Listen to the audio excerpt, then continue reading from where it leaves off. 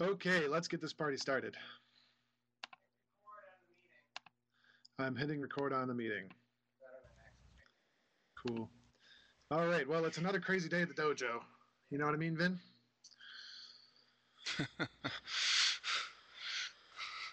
It's just fun and frolic over there.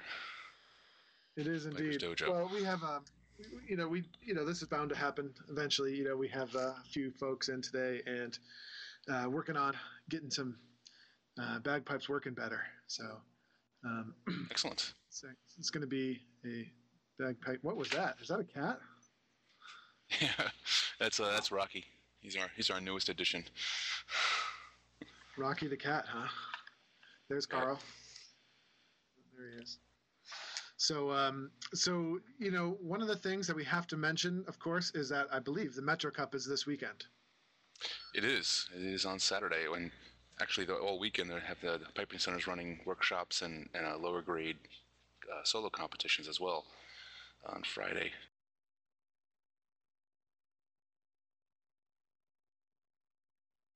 And Sunday as well.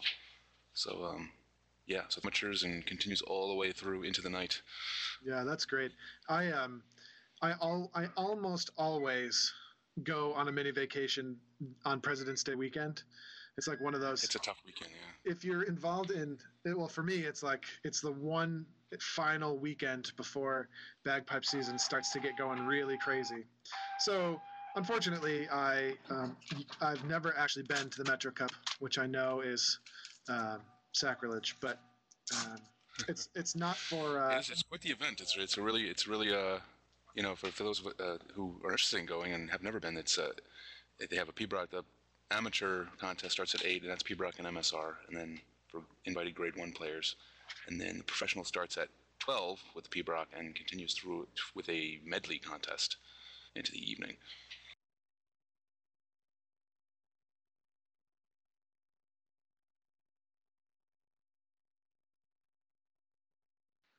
Yeah.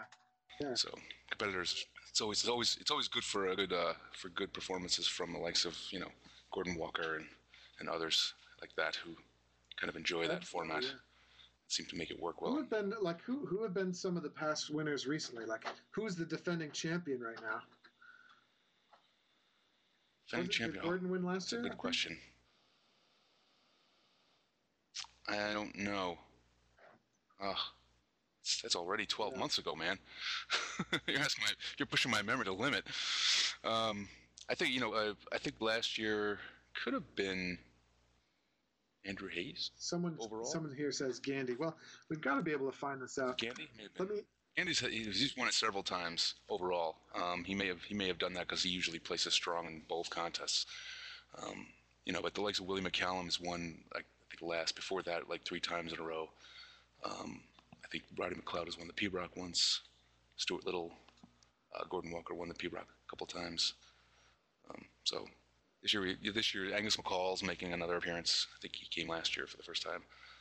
Roddy McLeod actually hasn't been there in a while, so. 2008 was Willie McCallum. We're looking for 2012, right? Metro Cup 2012. So let's see here. I actually have that handy here. Hold on a second. It's 2011. That's not going to help.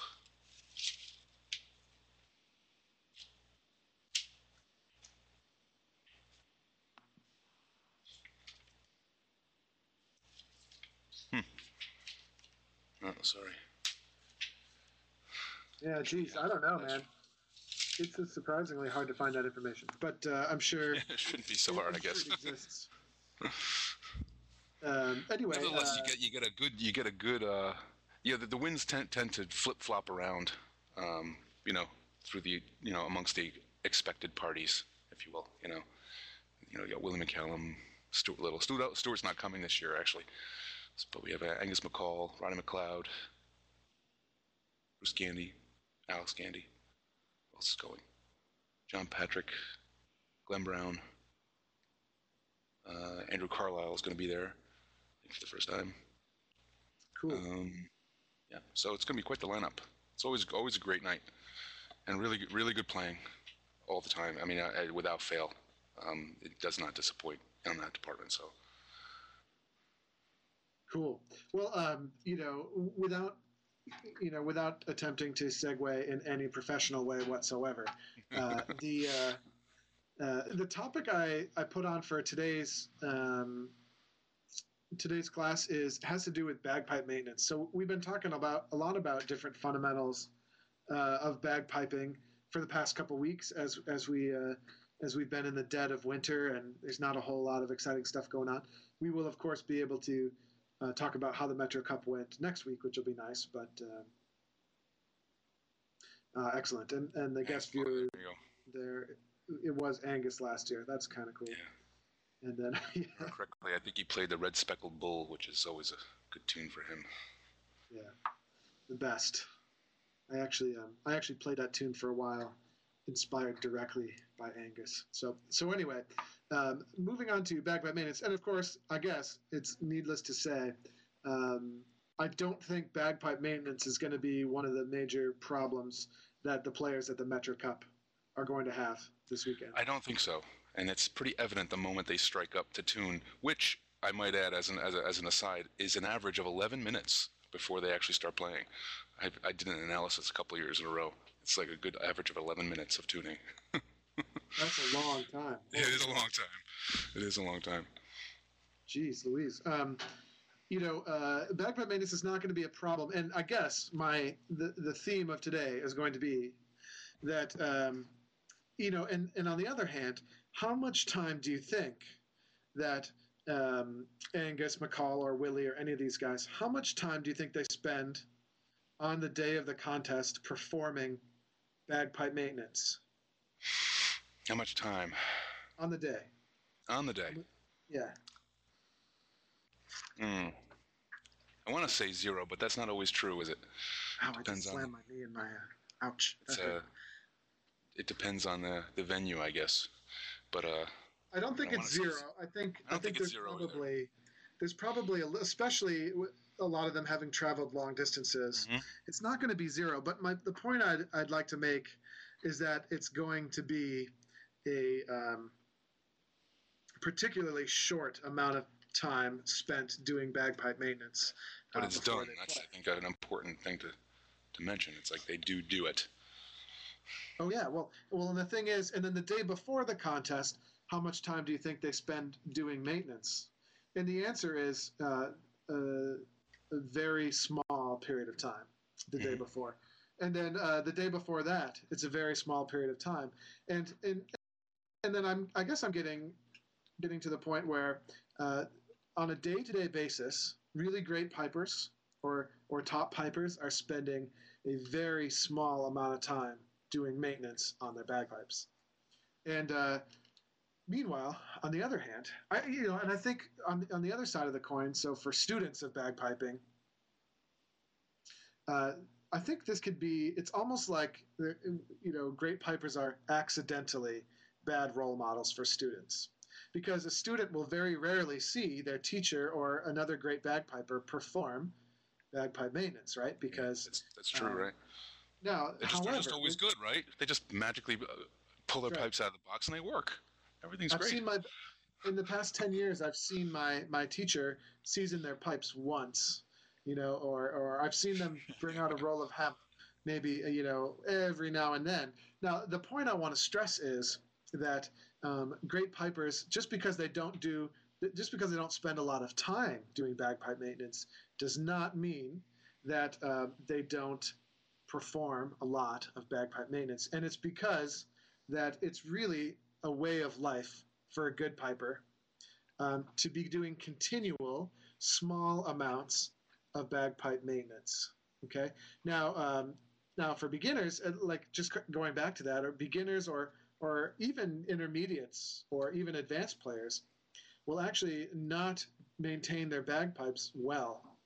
And I don't think it's the fault of the fault of anyone in particular. Although our role models, we really don't see that element of it very often, do we? Right. But the point I'm trying to make is neglecting bagpipe maintenance is the number one way to destroy all of the hard work that you've done to prepare for an event, or even a practice session.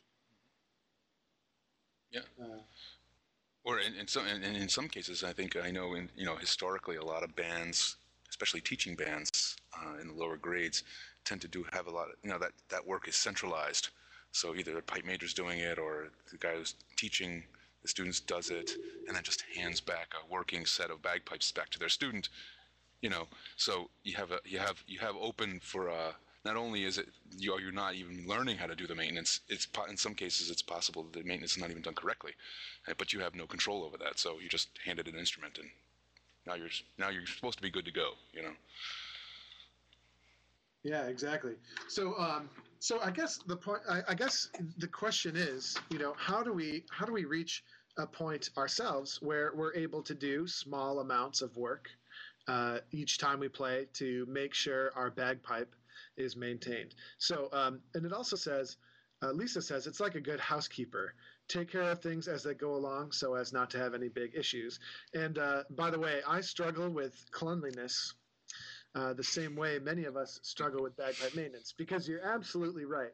So if you can do some of the basic things as you go every single day or every single time you're in your house or in your room, if you can make sure, okay, let's make sure that I make my bed. Let's make sure that the laundry or the pajamas go in the hamper or what have you every time I take them on or off. I don't know. Dusting is one of those annoying things. I think I've dusted. Well, let me put it this way. I think my wife asked me to dust last week or a couple weeks ago, and I literally looked at her like, how does one dust exactly? I just want to apply the word dust as a verb.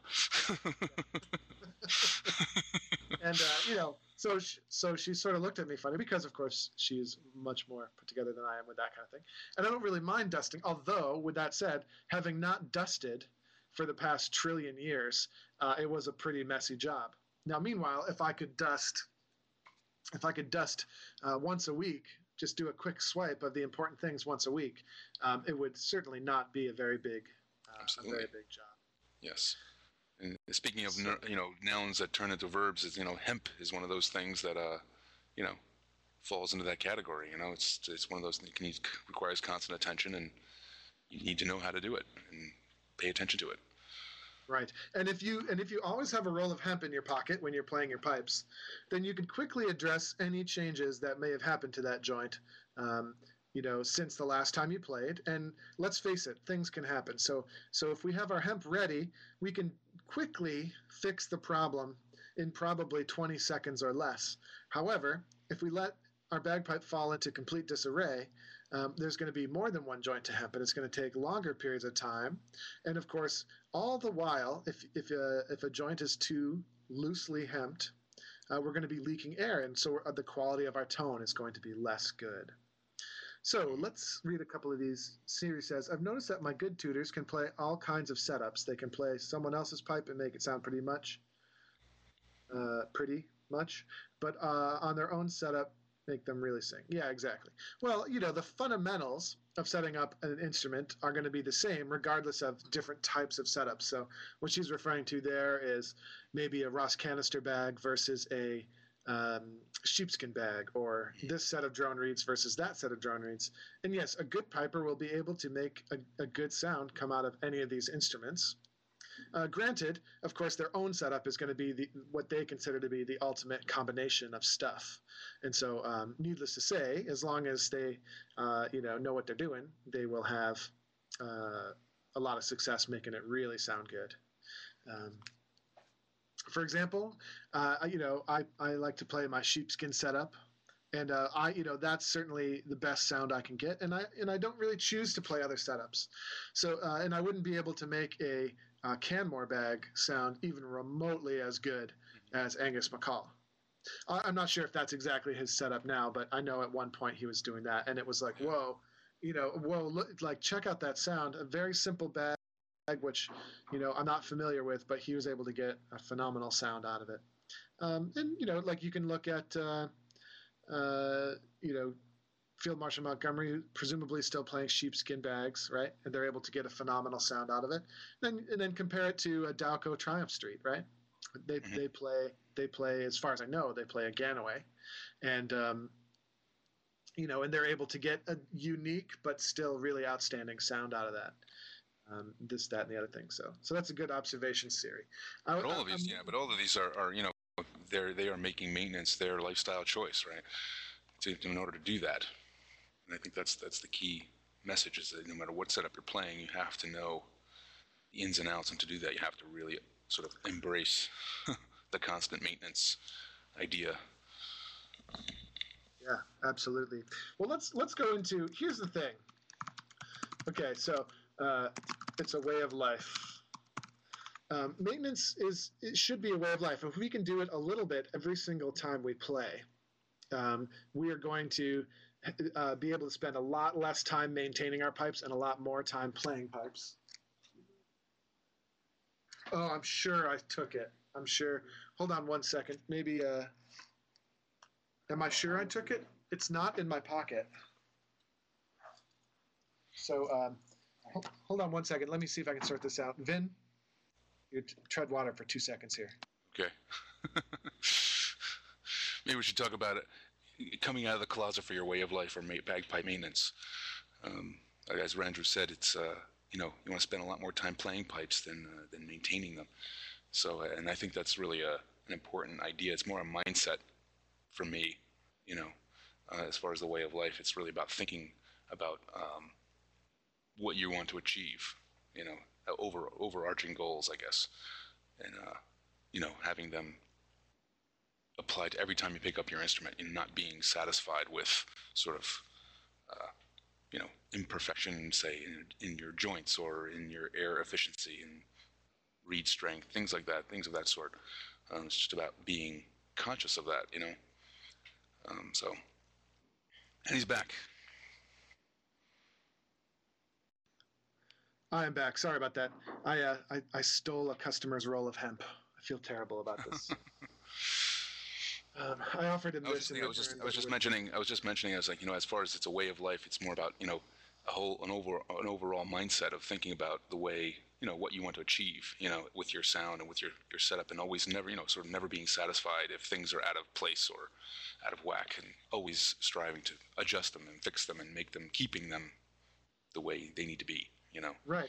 Well, that's what I wanted to do next. Is I wanted to theoretically go through how to, what our mental checklist. Someone was mentioning checklists earlier, and I guarantee that all good pipers are doing this. But for me, the key is this, and I'm sure Vin, I know you do the same thing here. Is every single time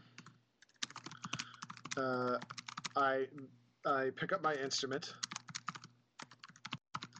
I have a certain mental checklist I go through to make sure my instrument is maintained properly. And I actually have a system for remembering the checklist too, because and before we move on, let's address any of these questions. So Patricia says, question on first time bagpipe, what would be the best to get for your first quality set? Let's talk about that a little bit later, especially because Carl will be joining us shortly, and he has lots of good thoughts on that.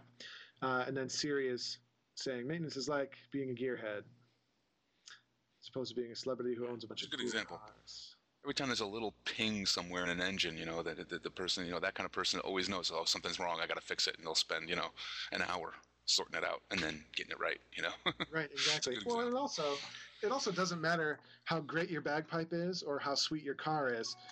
If you have no knowledge of, how to tweak it and maintain it on the go, or if you don't have a person you could hire that knows how to do that, those cars aren't going to be as useful as they were, and it's the same with bagpipes. So, people with super expensive sets often don't sound very good, and it has nothing to do with the set. It has everything to do with maintenance. Okay, so, and then Lisa says her problem is not knowing what's causing the issue. So back to our checklist. So I actually have a mental checklist that I go through that works 100% of the time. Okay, and it's as long as I go through the checklist, I have flawless maintenance every time. Okay, and then I'm sure you have your own checklist too. All right, so here's how I do it. Here's my secret. Okay, I mentally, I think about from the inside out. Okay, that's my secret. So the secret to my checklist is I'm going to logically work my way through my instrument from the inside out. Or another way to think of it is I trace the airflow through the instrument. Before I move on, let me ask, what is the number one goal of bagpipe maintenance? And what's the number one thing? It's very simple. They all got an answer. Everybody's got an answer. Simple answer. Hal Grout says air efficiency. Lisa says air tightness. Yes. Air efficiency. Effectancy, I see. All right. So it all has to do with air. Well, air-based. Well, these are all pretty much correct. I have an even simpler way. William says tone. Not quite yet. See, I wouldn't say tone is the objective of bagpipe maintenance. I would say bagpipe maintenance is a prerequisite to producing good tone. Mm-hmm. Airflow is everything, can't lose air. Exactly. Okay, moisture control. All right, well, moisture control is, I consider to be separate from overall that's maintenance. A side benefit of the maintenance too, I think. Okay. Now, okay, so here we go. Number one goal. It's actually the single goal for me is no leaks. That's my goal. It's very simple. Like air efficiency for me is that's even less eloquent than the engineering speak. Efficiency, air efficiency, thermodynamic streamlining. Yeah. Efficiency is like I don't do words that are larger than 2 syllables, and these are 2 words, both of which are 1 syllable. So for me, it helps keep it simple. And my number one goal, no leaks. Right. So I am. My number one goal is not to let any air leak out. Now, obviously, some air has to go through the reeds to make the sound, right? But that's not a leak. That's what we want it to do. That's the purpose of the air. A leak is when air escapes your bagpipe in a way that's not necessary or a way that's not contributing to the sound of your instrument. So what are some ways that air can leak out of your instrument? Maybe you guys can type in, something that comes to mind. What are some ways air can leak? It's very easy to think about in terms of where the air is supposed to leave. And if you think about those, basically the opposite. Anything else is the answer, I think. Cool. So let's say, so here's some ways it can leak. So Jonathan says, poor valve. Good one. Holes. Obviously, if there's a hole in your bag, yeah, you're going to have a problem. No hole in muffler, but goes to carbs. Not sure what that means, but okay, yes, exactly. Joints not airtight. And that's a big one, especially in these synthetic bags that have grommets on them. Yep, the backflow. And then someone else. Stocks and joints.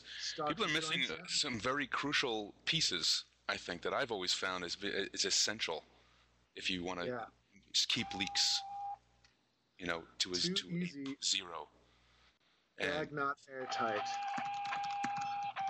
Okay, so in other words, the skin or leather or material is not holding air well, right? Drones are too open. That is a great one. Mm-hmm. All right. Zipper on the bag could be leaking. Yeah, you got that one too. That's a big one. Okay. Never-ending source of frustration. There's another really big one no one's mentioned yet. I know. At least not that I've seen. I think I know what you're talking about. What else? Because there are more. There are more. Chanter read too easy. I don't think so. Seasoning, so seasoning would be... That's the skin leather not holding air, I guess, yeah. Okay, yeah, and then, so I'll just add needs seasoning. Seasoning is more of a solution, but if it's badly seasoned, that could be a reason. Chanter read too easy is not a way, is not leaking, right? I mean, the air is going through the chanter reed. So you might need a new reed, but it's not a maintenance issue. Okay, there's still there's one too that no one, which is the source of other problems, which is hairline cracks and things like that you need to check periodically. Yeah, well, the only It's not way. an often thought of thing right away, but it's always one that's should be on your mind. So taking a peek at things to make sure that there's no. Yeah, the only thing though is it would have to be in the stocks, right? If you have cracks in the drones above the stocks, that's not a maintenance issue. That's a potential tonal issue. Right. Because you're not leaking air. Once the air passes through the reeds, we've moved beyond the air tightness issue. Reeds not seated tight enough. There it is, Hal. Good one. Reed seats. Reed seats. I think reed seats is the number one most underrated, super huge maintenance issue that people overlook. Okay, if you think about it, and I can use my practice chanter as an example, right? If the air is coming at this reed, and we need the air to go through, the tiny little space in that reed, and so it's going to actually be pretty difficult for the air to go through there, right?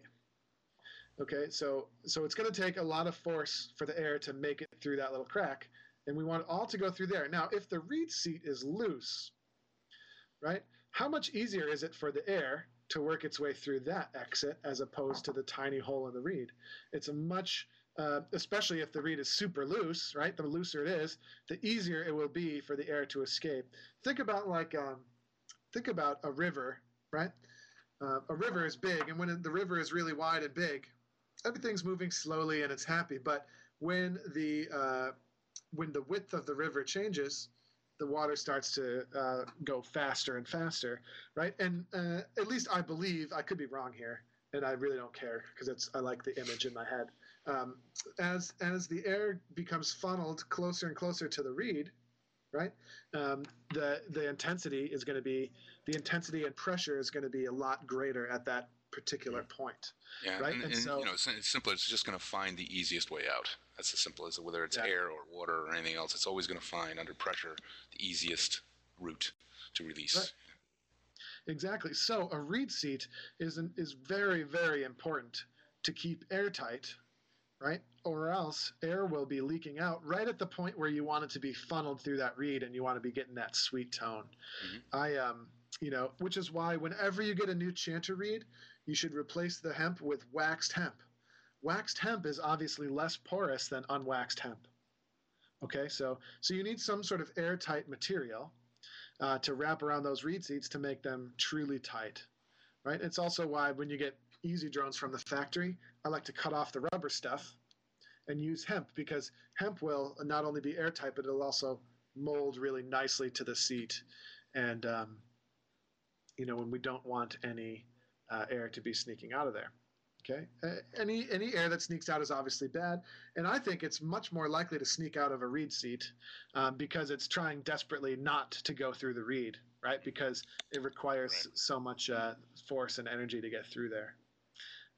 So reed seats are really important. Okay, are there anything else that can cause leaks? I think cracks. Watch out for cracks in the stocks and cracks in the blowpipe as well. Any crack in the blowpipe can cause a major leak. What else we got? Have we covered them all? Siri says when we blow raspberries. Well, that's not a maintenance issue. That's a physical strength issue. So if our lips haven't built up that strength, we're not going to be able to hold the seal that long. I think we've covered most of the issues. Now, there are secondary issues. Right, a top cap on a drone. Yeah, that sometimes, the cracks or any kind of looseness or things like that in the upper parts of your drones can produce leaks, because essentially the air, the sound is traveling on air. So if you've got a release point, some of that air is going to be released, so it affects the sound. And yes, it will leak, and it might not be as huge an issue, and you might not feel it. It's one of those things where if everything else is right, you might not notice it, but you'll notice it in the sound, and it just might be wonky or unstable, and then you realize, you're working a little bit harder than you should. But it's a subtle thing, but it is an important thing to check. Those kinds of things, making sure those drone caps and the ferrules sometimes can be culprits as well. Small cracks under the ferrules can cause stuff like that as well.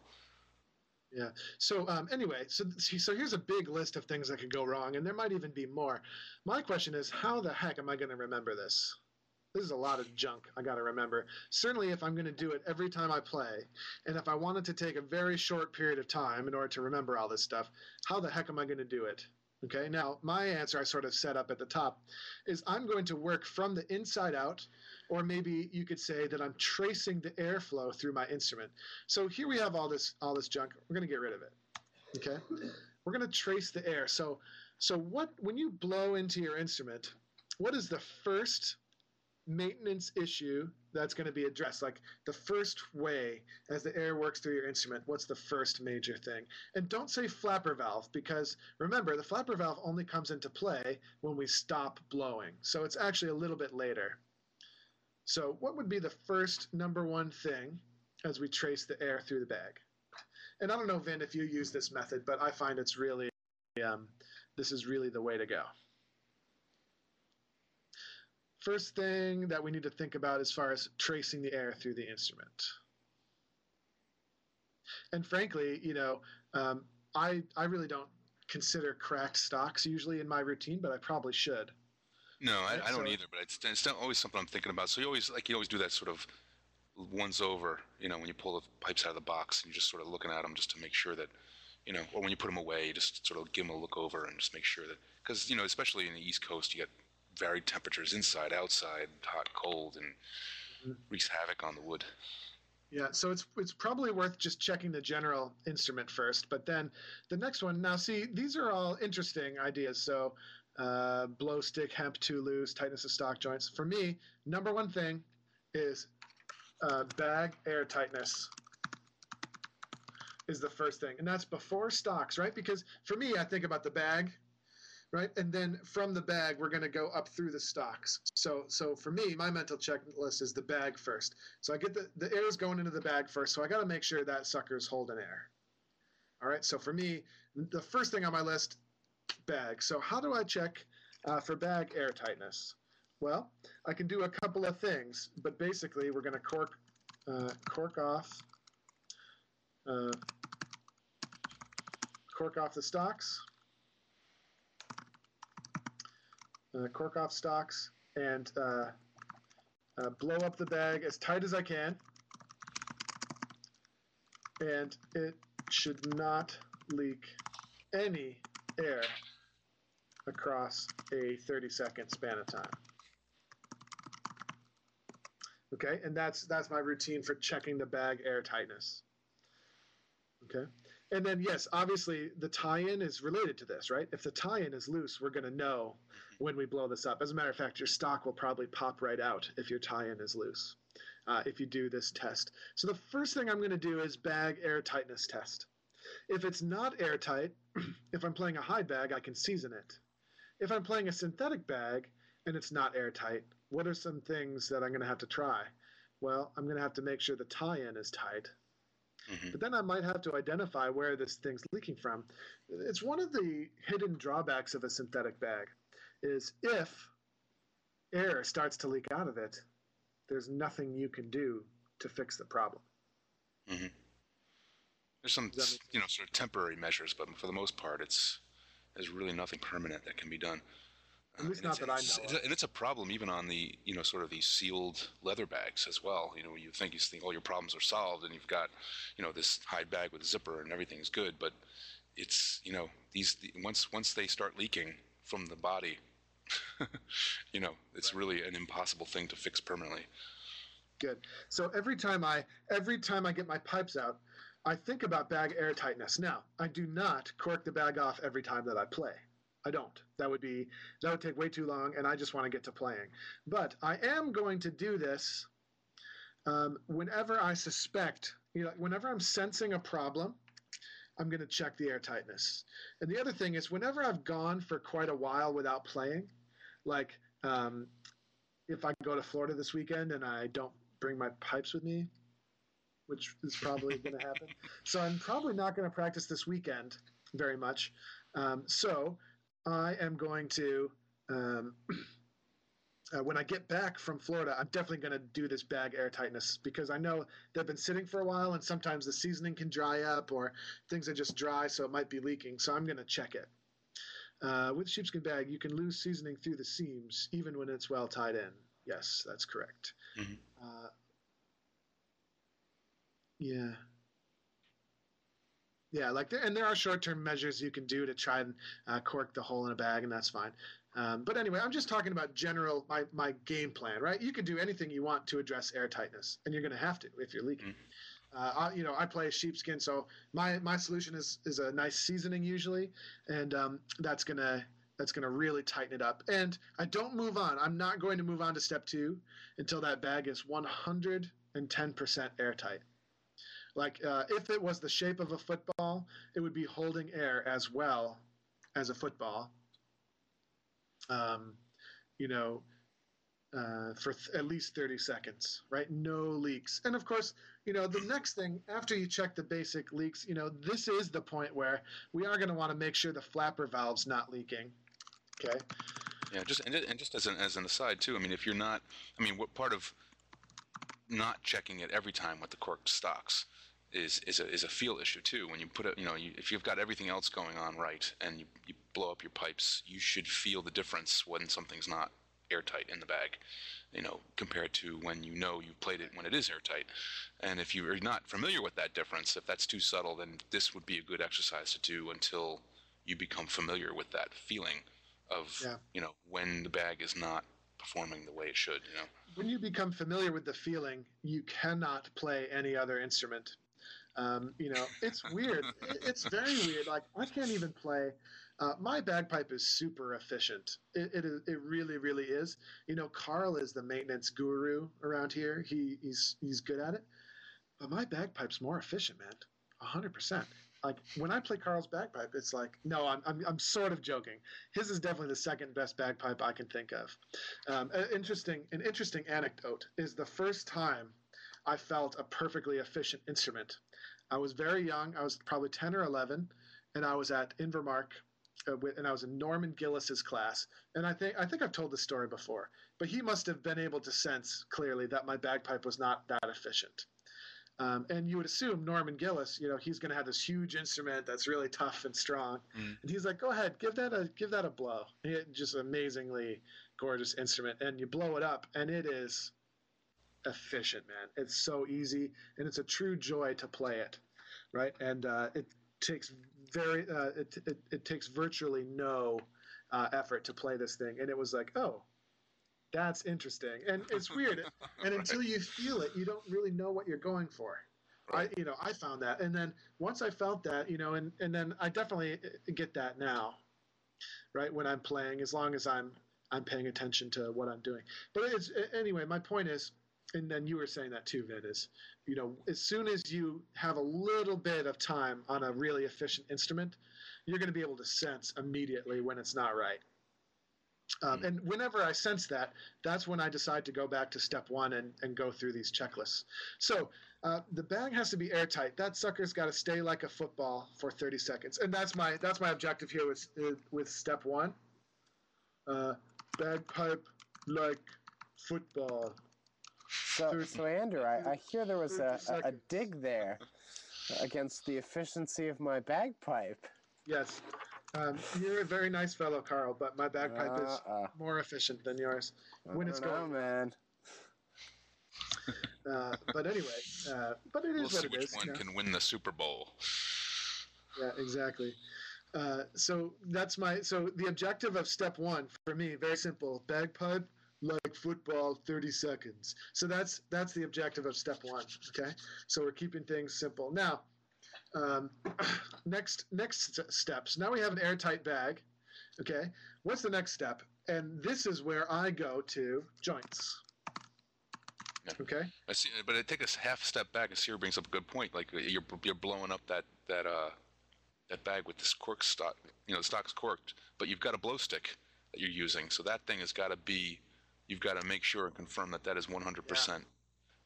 Proper and airtight itself. I'm at a point now where I suspect I have like small amount of air leaking out of my mouthpiece. I put a new one on recently, and I suspect there's a bit of leakage going on there. I have to check that out. Yes. You know what I do with my mouthpiece? Here's something I are my pipes are actually still at home today. But what I do is I suck on it. And that sounds weird, but I actually suck on it. And my test for the mouthpiece is I suck all the air out of it, and the flapper valve is holding it. So it gets like a little vacuum in there. And I actually let it, my trick is, I know my blowpipe is airtight if I suck on it, and it'll actually stick to my tongue. And I'll be able to dangle that baby out there. And I don't know if Carl maybe could demonstrate that. But that's I'm not demonstrating that. I am sorry. No way. We should charge money for Dojo Universe to see that one. Well, let's keep it clean now, people. I'm just saying it like it is. No, I'm just saying I don't want nothing to do with the kind of mold that grows inside that thing. Maybe mold grows inside of yours. But anyway, I do the suck test for the mouthpiece. And that's just the way it is. I'm sorry. Some people don't like that imagery. They're going to have to deal with it. Sean is still using leather flapper valves? Sweet jeebus. Is it possible to get leather flapper valves to be really airtight? The answer is absolutely 100%. Yes, the answer is yes, but leather? There's many, many, many synthetic alternatives which are far superior to leather. Yeah, what do we use? Ours is sort of like a silicone rubber. Yeah, it's like a silicone. That's exactly what it is, yeah. Mm-hmm. Yeah, but yes, it is definitely possible, and do whatever test you need to make sure it works. But apparently, my test isn't good enough. But anyway. No, but the leather definitely you can keep that thing soft. Yeah, it has to stay soft, and you have to. I remember the days when I was using leather flapper. Lots of Vaseline. That's the solution too.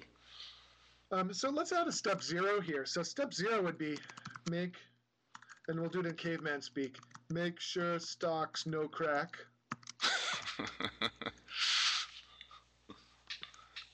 And I'll make it a little bit easier like that. Make sure stock's not cracked. Make sure blowpipe no leaky. All right. So that's step 0.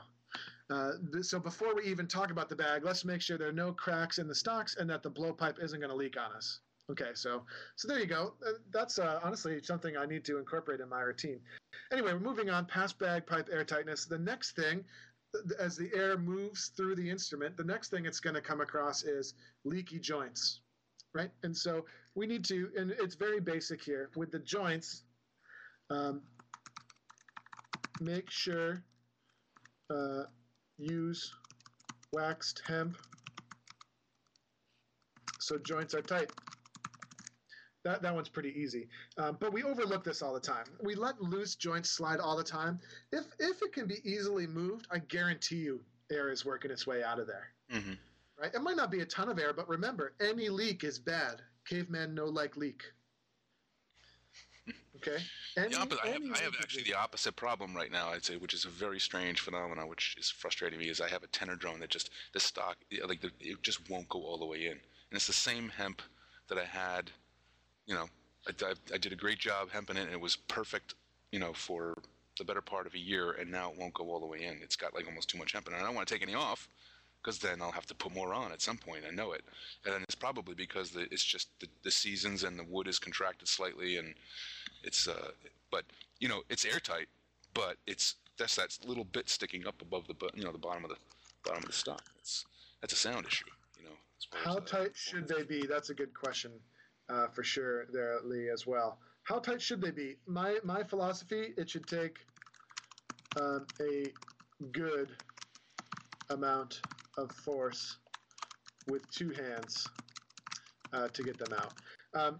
Too much when it hurts your hands to get them out. Or you can't. Okay, but you'll notice. Right, or if you can't get it out. But see, sometimes my joints get too tight where I actually have to strain my hands in order to get it out. And that's bad, right? Because if you had to make a last-minute tweak to a drone read right before you went on, and you're actually straining your hands, right, that could negatively affect your finger work and your performance. Mm-hmm. So that's too tight for me. And the right amount of tightness is still quite tight. But if I put a reasonable amount of force with 2 hands, that's when they would be able to come out. Right, and what hurts your hands might be different than what hurts my hands, but for me, that's the amount. So whatever that amount is. There's definitely a risk of, and you mean the stock wood when it is too tight, as Lee says. There is definitely a risk of that. You mean the stock joints, right, Andrew? Not the drone tops. Right. I mean the stock joints. Yeah. I don't consider those joints up there. Those are pins, or those are pins. The other ones. The stock, the joints are just where stuff meets the bag. Now, Kent uses the 2-finger test. To me, that's not even remotely enough. But yes, if you can't do it with 2 fingers, that might be okay. For me, it's still too loose, because if you use 3 or 4 and you can turn it, that's probably too loose of the joint. Yeah, it should take for me. For your drone slide, tuning slide, it might be different, but. It's probably a good. We're not there yet. We're not up to that point yet. Some people, like Siri's saying, she uses the rubber jar thing to open it. For me, if it requires that, it's probably a little bit too tight. Now, granted, people who have less strength will go for slightly looser joints.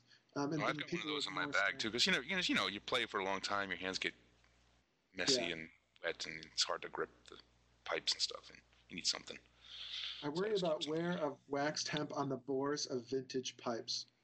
Wouldn't Teflon be safer? I've heard the opposite's true. No, I've heard the opposite's true too.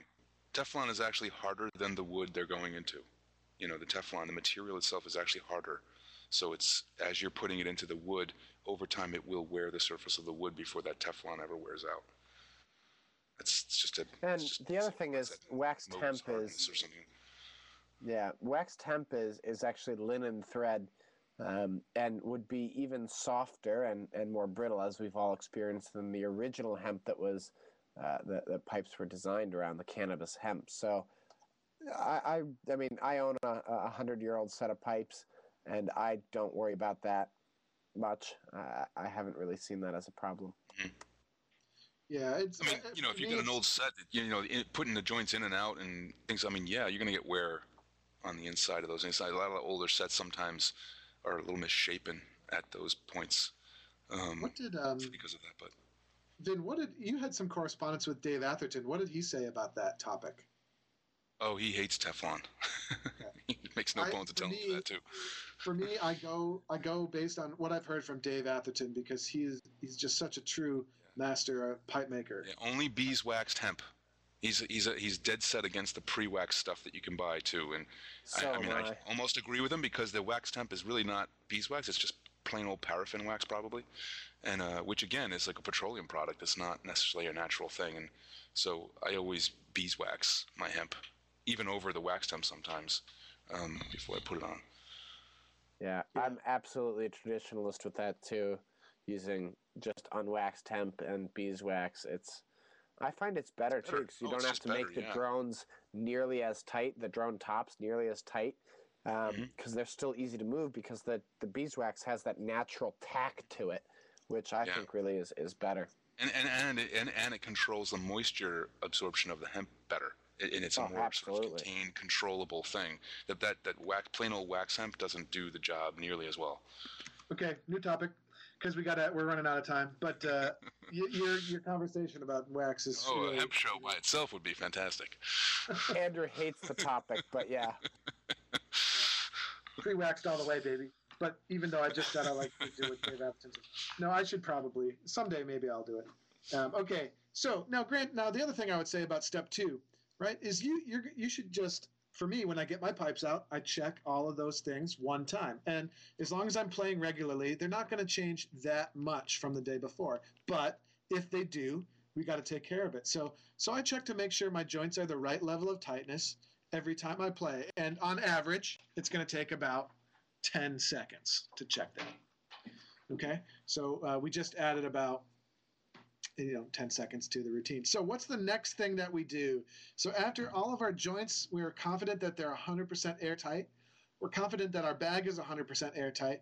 And obviously we don't have any cracks in our stocks or anything, silly like that, or our blowpipe's not leaking. What's next? What's the next way the air is going to try to escape? Good. Reeds is not the right answer, reed seats is the right answer. So the next thing I check are my reed seats. Now, again, if you play your pipes semi-regularly, it's very rare that you're going to have a problem here, but check all the reed seats to make sure they're... it depends on habits as well. A lot of people leave their pipes mostly together when they put them in and out of their box. I tend to disassemble everything, and I put it away disassembled and then put it together when I play. Right. So I'm always seeing my reeds, out, and I'm always checking it. Before they go in, I check it, and they go in. So that happens routinely every time I play. Mm-hmm. So there's the reed seats. It's pretty straightforward, but you do have to check it, right? Especially, if your pipes went through a big dry, like a big dry out maybe, for whatever reason, the reed seats will be loose relative to where they were before. And that's just the way it is. And so you just need to check it. So that's on my maintenance checklist. Are all my reeds firmly seated in there? And again, that takes about maybe a little bit longer because you have to take stuff out, but that maybe takes 30 seconds. Cane reeds don't seat as tightly. Well, they have to seat as tightly as synthetic reeds, which can require a little bit more work and diligence, but they must seat as tightly as all other reeds, because if they're not seated as tightly, that means there are leaks, and leaks are bad. But they're certainly more resilient to wanting to seat tightly. Watch the screw adjustments. A lot of these synthetic drone reeds too have they're just made of materials that allow you to really get a good, a good seat in there.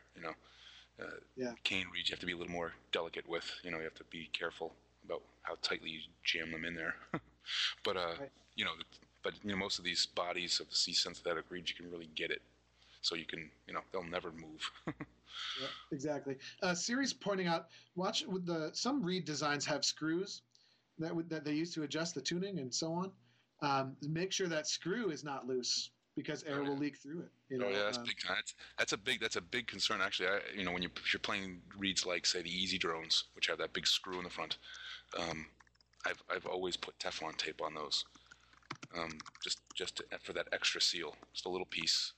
So because they get loose, they're just, you can even, most of the time, a lot of time when they come in the brand new, they'll be wobbly, and then maybe or if they're not, when you play them, they expand and they become wobbly. So you have to really make sure that they're good and tight. For sure. And then so screws, nose cones, like some reeds have those nose cones, and then watch cane reeds if you're into that. Make sure the wax is actually complete and or hasn't been damaged, because the reason they put the wax there is to keep the air from leaking through. So watch the wax tips of the cane reeds. All right, so reed seats are last, and then what's the fourth and final vital step? Fourth and final vital step. And Bill was actually kind of warm with what he said earlier. This one's a little bit trickier. Check the tuning slides. Now, the tuning slides are up to you. For me, that's a secondary thing. I just make sure I use the 2-finger test. So I should be able to adjust all my tuning slides with 2 fingers, and it has to be a relatively smooth connection. That's not actually what I'm talking about. That would be step 5 for me, is to check smooth connection. I mean, that's a big thing. I think a lot of people sort of overlook the necessary evenness or even unevenness, depending on your pipes, that you need. You need that sort of tight fit all the way down the slide. It has to be consistent, so that hemp has to be touching the inside of your drone all the way up the hemp.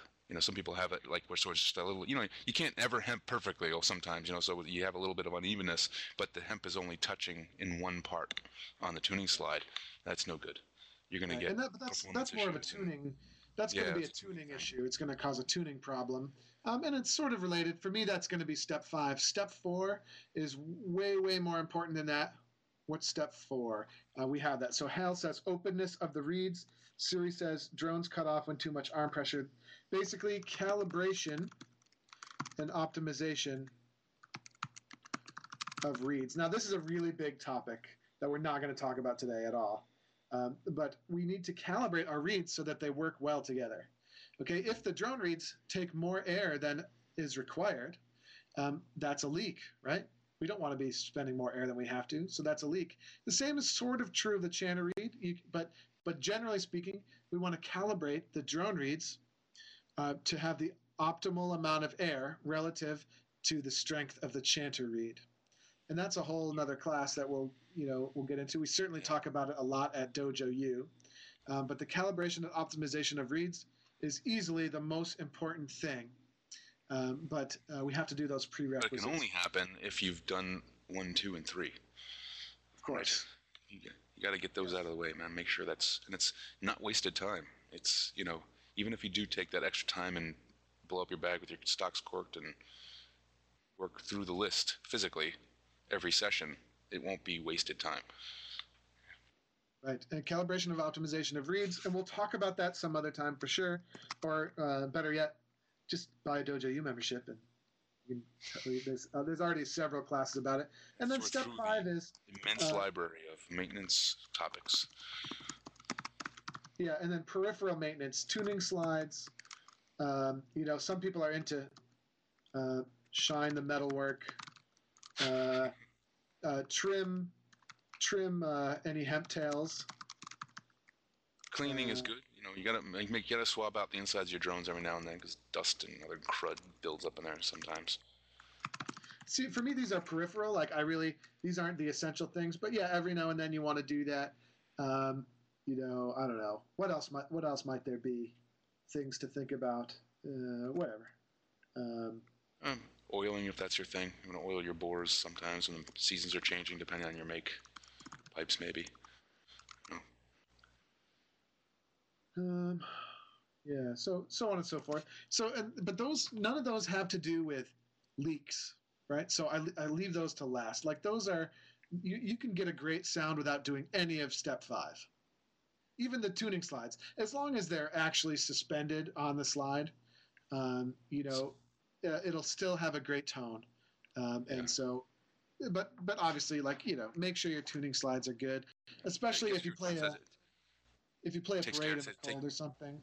If you play, the next day that you play, the tuning slides might be a little bit different. So you just want to check them. Generally, it's something your pipe major can just yell at you for, and then you can fix it. Guest viewer 10 says that taking care of your motion control systems too, and it brings up a good point. I think with all of the stuff that's out there these days, we're talking about things that go inside your bag and zipper bags and rubber grommets and all this other stuff. It is not a maintenance saver, not any of it. It's actually, if it does anything, it adds to your list of maintenance routines. So you've got right in here, you've got 4 major items that you should do if you're playing the sort of most bare bones setup, traditional setup that you possibly can. Hide, bag with seasoning, and reeds. The minute you introduce other things, you introduce another number on this list. That's a given. You're going to have to check tubes. You're going to have to check rocks inside your canisters. You're going to have to check zippers and making sure the rubber is not deteriorating, and it's a whole laundry list of things. Right. Yeah. I'm not. You can tell. I've gone to the simpler life. I played all of that stuff, and and yes, it does work, but it is also work to make it work. I think what Vin's saying here is, regardless of your moisture control stuff, 1 through 4 has to happen first. Oh yeah. I guess in some cases maybe you would work some moisture control into the steps before that, but well, I mean, a lot of these gadgets have to, they become 4, they become 2A, or 2B, on this list. You really, in terms of air tightness, you have to make sure those tubes, if you've got them hooked up to your drones, aren't leaking. Things like that. So. Exactly. Well, I think we should wrap it up there for today, and we can take any final questions. What experience have you had with zippers and hide bags ripping out? Most zippers nowadays are really quite good. Occasionally, though, a zipper will blow out. That's the way the world works. Happens.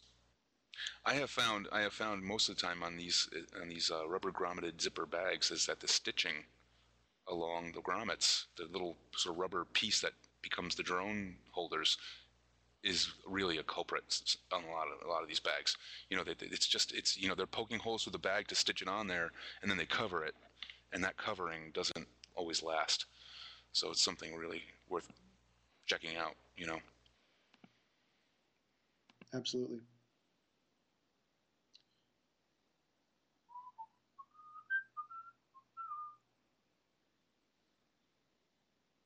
Have a class on chanter read strength and calibrating drones. Yes, well, we have a lot of classes on that on Dojo University.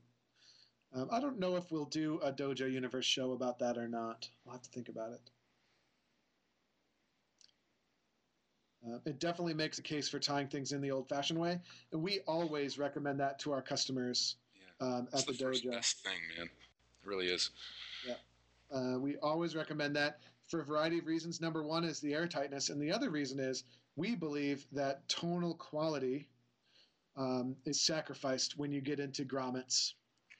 Because it, that sort of the drone is not able to have that natural vibration like it would with a much tighter, narrower tie-in.